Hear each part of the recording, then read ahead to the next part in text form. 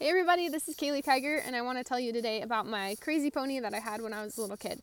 So many of us can look back on our childhood and be like, oh, that pony, like, that was the one that made me the rider that I am. So for me, that pony was named Indigo. We called him Indy for short and frequently called him Indy 500 because he would not stop.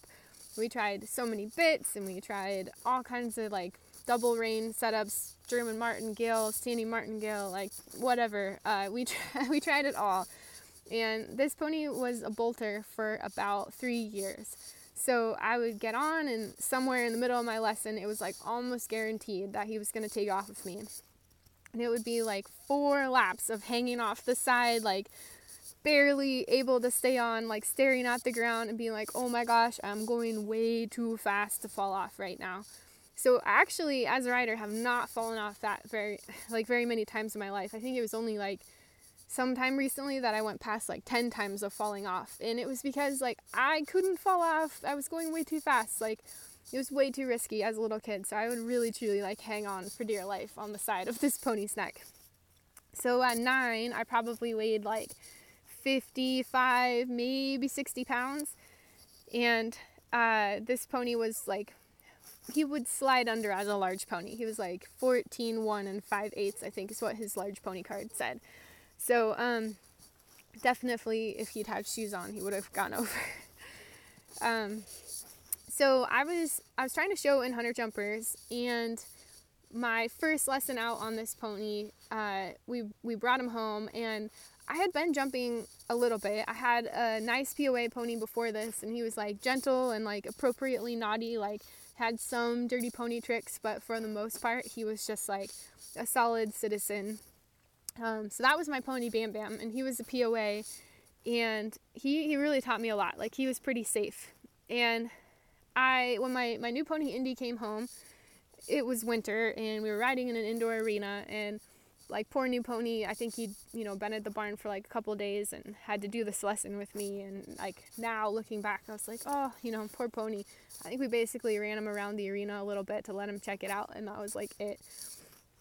So in the middle of this lesson, I'm jumping to jump on the circle, and I'm trying to track right. And I jumped the jump one time, and he's like, I want to go left. And I'm like, hey, we should go right. And he's like, no, we should go left. And we ran into a wall. And he threw his head up, and he popped me in the nose. And I got this bloody nose that was like so bad that I remember my mom or my trainer like holding a roll of paper towels up to my nose, and they didn't even unwrap it. It was just like soaking through. And I remember like looking down, and like the blood was staining the pommel of my saddle. I just looked at my mom, and I was like, you bought me a killer.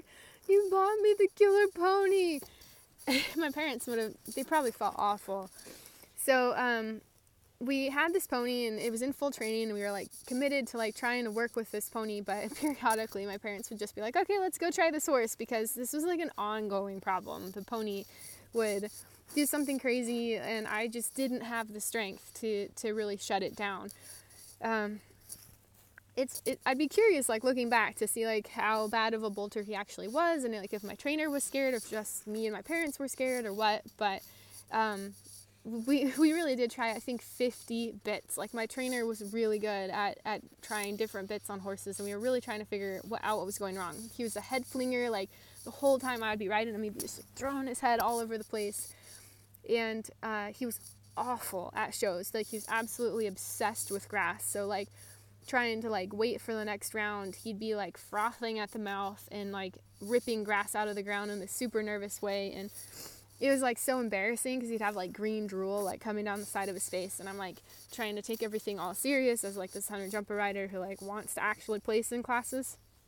So this went on for like 3 years, and like we tried changing trainers. Like we moved to a new city, and I showed up at the barn that my trainer had recommended, and I was like, okay, like ready to see my new program. And they showed me the outdoor arena, and I was like, this doesn't have a fence. And they're like, yeah, like, what do you need a fence for? Like, it's a huge outdoor arena on a huge property, and the property's fenced. And I was like, I can't stop my pony without a fence. Like, every lesson, I had to, like, run my pony into the wall. And that's how we stopped. So you would have thought at some point somebody would have been like, oh, we're going to stop jumping for a while. Like, you need to get, like, the brakes figured out. But no, we just like kept jumping and like, oh, he'll figure out how to like stop eventually, like if we do this enough times. And so I had to pick a different barn other than the one with outdoor arena, even though this was the one that my trainer had recommended. So started a new barn, and he kept kind of like doing his same stuff, and like eventually the hunter jumper trainer moved to a new barn, and we got a 3-day eventing trainer, and this trainer like pretty heavily emphasized dressage, and that ended up working amazing for my pony. She was like, okay, like I don't really like to do this, but we're gonna put like the full gear on him for a while. And I had like a double bridle, I think, and I remember learning how to ride with double reins, and it's possible it was just a Pelham, but I'm pretty sure it was like a full double bridle, and pretty sure there was a German martingale involved. And we spent 1 month of like every time that pony like tried to go, we were just gonna like stop. And at the end of that month, holy cow, he was amazing, like totally changed pony. And I think my trainer and I both felt kind of weird about putting all that gear on him, but basically the bolting problem had been going on so long that we needed something. And so now, like, I train differently. Like, I try to not put my horses in situations where they're going to learn that habit. But I really like having had the experience of being able to fix that really big problem when I was 12. And like knowing there, like you can get it done, and it doesn't have to take forever. And like now I know how to do all that like suppling work on the ground, and we can do most of it in the halter. And but like for me, like that saved my relationship with that pony, and kind of my life, because horses were really, really important to me. So I don't really look back on that as like a negative experience. Like I'm really grateful for learning how to teach my pony to soften, like just soften his jaw, like give to the bit, lower his head, like go around. All of that had a big impact on how I ride now, and my actual like understanding of the mechanics of like the horse's jaw, and why getting your horse to bridle up works. And so anyway, when we thought my pony was basically cured one day, like we're just riding, and something really soft after that. Like I think we even had some like, you know, like rubber, like Happy Mouth bits after that month, which is pretty amazing. So we were out schooling in the outdoor arena, and we was jumping like 3 feet, and I was super proud because like they weren't having to get like, you know, big wings on the jumps or like big ground pulls to like show me what to do. Like by that time I kind of had things dialed in, like knew what I was doing, and we could really like turn sharp. Like this pony and I were winning the medal classes, and that was huge for me. So 12 years old, I think I weighed about 90 pounds at that point, maybe a little less, like maybe 85. Still riding this pony who was like a very, very stout, like warm blood kind of looking pony at like 14.2. And we come around a corner, and I kiss for a lead change because he just was like late behind. And all of a sudden he like does like just a small bolt, like not like he used to do, but that's like maybe 5 strides at a good gallop, jumps out of the arena. Yep. Just like right over, it was probably like a 5-foot fence, one of those like 3-rail white vinyl fences, and like I'm in the air, and my trainer yells like, "You better make him hit it." And I'm like, is that really what she said? Like I think that's what she said. But so in the air I like pull my pony's head around, and we knew that these like vinyl fence rails pop out. So he caught his hind legs, landed completely fine, but he like took a rail down. And the idea was like, he needs to know that he can't jump out, or at least think that he can't jump out. So we land on the other side, and he just is like, wants to eat grass. Like not a big deal. Neither of us was that rattled, because it was like, he'd been doing this kind of stuff for so long, and he really was gonna like clear this fence, no problem. So, anyway, after that, like everything really did calm down with this pony, and part of it I think was that we had owned him 3 years, but I was outgrowing him. I was you know, almost 5'7" at that time, and so we needed to find him a new home. And since he was doing so awesome in the medal classes and everything, it wasn't that hard. He sold to a 10-year-old boy in Florida, and I was really glad for him to have a little boy, because like little boys are go-getters, and I was like, this is what this pony needs. So off he went to Florida, and I got a thoroughbred after that who was just like a gentle giant, totally different from my pony. And yeah, but I never forgot about Indy. And I think like a lot of the reason I have as much compassion as I do for horses now is sort of guilt about not understanding my pony better. Like I remember being at a horse show, and my pony was like running and airplaning through the corners, and every distance was long. We were leaving out strides in lines, and I was like, said to my trainer, like, why won't he slow down? Like, why is he running so much? And my trainer was just like, he just loves to run. Like, he's just having fun. He loves to run. And like looking back, I am pretty sure my pony was just like freaked out. He's like, I don't know where I am. These jumps look weird. Like this arena is dark. It's cold. So yeah, now I try to help horses a lot more than I did back then. Just sort of being like that, like 10-year-old, like hopeless passenger up there, and like, trying to ride as best I could, but like not understanding anything about my horse. Like we went to a show, and the barn manager said like, okay, like why don't you take your pony out and walk him around, like let him look at everything. And I was like why? Like I was like, why would he want to look at everything? Like that didn't make sense to me at all. So yeah, horse psychology wasn't really taught at the barn I was at, and I don't know if the trainers knew it and didn't have time to teach it, or if the mentality was really different or what, but I definitely was clueless.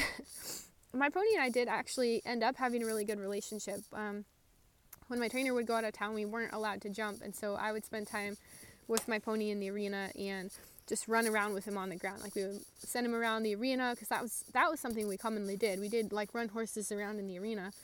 And then like when they were done running and they would come to you, we'd just kind of walk around. I would always try to get my pony to run beside me, like without a halter or a lead rope. And I thought that was like magical. There's another time we took my pony to a show, and he had been jumping fine, but they changed one of the jumps, and they put like some little trees on the side of it. And he came along to the jump at a canter, and he was all ready. And he all of a sudden was like, whoa, this actually looks different than it did like one round ago. He hit the brakes and dodged sideways, and I got popped out of the saddle onto his neck. And I was like 9 years old at the time.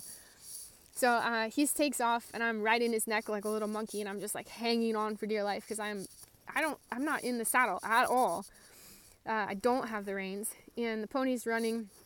He jumps 3 jumps going the wrong direction, and I was like, oh my gosh, like I don't know what happens when you jump the wrong direction. Like we always jump them this certain way, and he jumped oxers, like going from the high side to the low side, and like I was all freaked out about what that meant, and like, holy cow, like is he gonna fall? Is he gonna get caught up in him? Like what's gonna happen? And so he does his sort of like flight line run, like he runs the distance that he thinks he needs to run to feel safe, and he stops and he's chuffing, and I managed to like lean down, grab a rein, and just like pop, and I kind of popped him in the mouth, and it popped me back into the saddle, and I like I go like crying out of the ring, and my parents are like, holy cow, like everyone in the audience was like saying whoa, whoa to the pony. And like my mom, when she tells this story, she says like, yeah, the lady sitting right next to me goes, that pony is scary.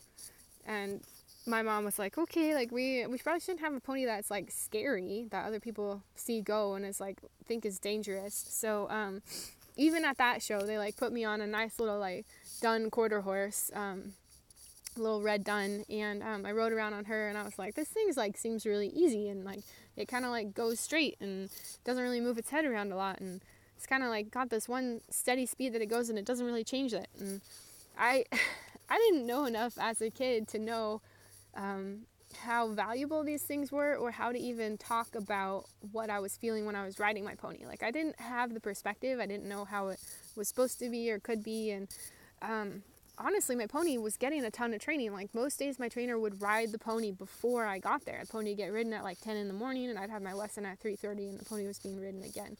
So like the pony should have been getting like a lot of the goods, but without the horse psychology and communication, it a lot of times it just isn't that effective. Like doing the same thing over and over and over again, like, and expecting different results is kind of silly. Like we know that. So like with the training, it was just kind of normal, like hunter jumper training. Anyway, when we're training horses, if we focus only on our show goals, we're generally not going to get the results that we want. So you do need to stop jumping and back off and really get that foundation. Don't trot until you can walk in control. Don't canter until you can trot in control. Don't add jumps until you can canter in control. These are all practices that really help us to achieve our goals with our horses. But because we are so goal oriented and focused on like what the finished result looks like, a lot of times we try to make things just look increasingly more like the finished product. And in reality, you have to work on these individual elements that might not look a lot like jumping or going to like a horse show, to get what you actually want. Like, you have to break it down into these small pieces, and I think people, they don't like the fact that it doesn't look right. Like, it doesn't look like we're doing our sport.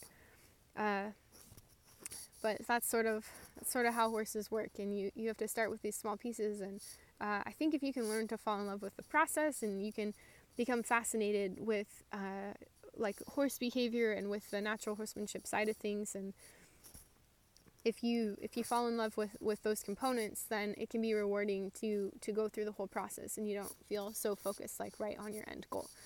So anyway, I hope you enjoyed hearing about my pony Indy, and oh man, I didn't even tell you about his bridling issues, but we'll talk about those another time.